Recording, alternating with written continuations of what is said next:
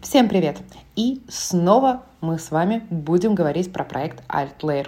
Почему? Потому что буквально сейчас, в эти дни, 25 и 26 ноября, во Вьетнаме проходит потрясающее мероприятие. Мероприятие, которое называется ETHVietnam. Друзья, чтобы вы понимали, это то самое мероприятие, о котором я говорила в своих предыдущих подкастах и говорила о нем как раз-таки в связке с компанией AltLayer. Почему? Потому что AltLayer является одним из серебряных спонсоров данного мероприятия. Ну, разве не прелесть? Так вот, друзья, что же это такое? По сути, это первое и крупнейшее блокчейн-событие с участием глобальных крупных знаковых блокчейн и криптовалютных организаций. Цель данного мероприятия – дать участникам возможность сформировать новый мир, тот самый новый мир, в котором мы с вами все сейчас и находимся, одновременно укрепляя сообщество Вьетнама в качестве процветающего центра инноваций, Ethereum и блокчейн. Друзья, что примечательно, данное мероприятие проходит во Дворце независимости, который 25 июня 1976 года был признан национальной культурно-исторической реликвией, а затем уже 12 августа 2009 года премьер-министр Вьетнама объявил это самое здание, Дворец независимости, особой национальной реликвией.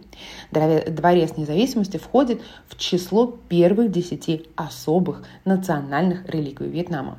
Друзья, что ожидать на этом мероприятии и что же там происходит? Ну, во-первых, это Build-A-Thon 2022, мероприятие, в котором принимают участие лучшие команды разработчиков как из Вьетнама, так и со всего мира. От команд ожидается разработка проектов, которые могут быть запущены в производство и оказать непосредственное влияние на развитие Web3.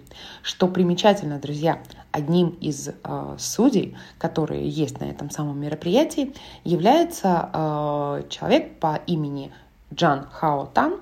Он руководитель отдела по инжинирингу продукции компании AltLayer. То есть и здесь тоже мы есть. Что еще важно помнить, важно знать, друзья, это то, что в этом мероприятии, в Build-A-Thon есть целый, на самом деле, весьма себе весомый такой, я бы вам сказала, грант, то есть называется он Reward and Bounty в размере $50 тысяч. Вот. Также есть $10 тысяч, это Quadratic Funding, тоже одна из премий. Друзья, спонсорами хакатона в данном случае являются Polygon, One Inch, Scroll, BitDAO и многие другие. Что еще можно сказать об этом мероприятии? Итак, само по себе мероприятие ETHVietnam. Давайте немножечко еще о нем. Для кого оно? Это на самом деле глобально для разработчиков.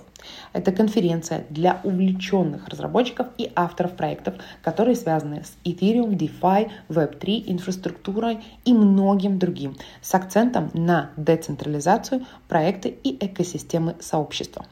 Это значит, что мы с вами вполне себе можем ожидать отличных спикеров, выступления, семинары как для экспертов, так и для новичков, а также огромное количество замечательных социальных событий, которые вы точно не забудете.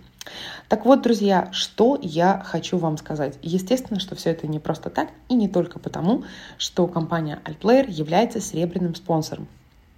Нет, руководитель отдела роста компании AltLayer, мисс Дороти, она сегодня модерирует панель на ETHVietnam, обсуждая масштабирование DeFi для массового внедрения с лучшими людьми, с лучшими экспертами в этой области.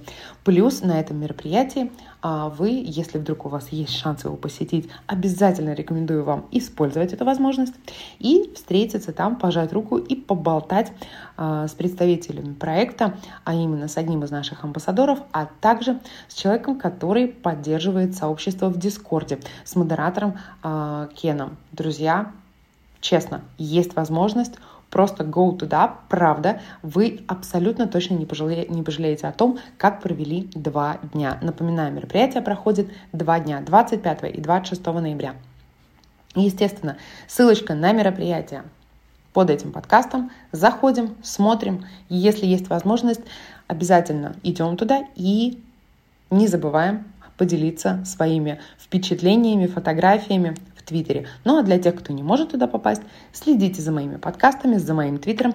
Я абсолютно точно буду с вами делиться всей доступной информацией. Но в этом подкасте, по крайней мере, мы с вами прощаемся и до скорой встречи. А она произойдет совсем скоро-скоро. Все, всем пока!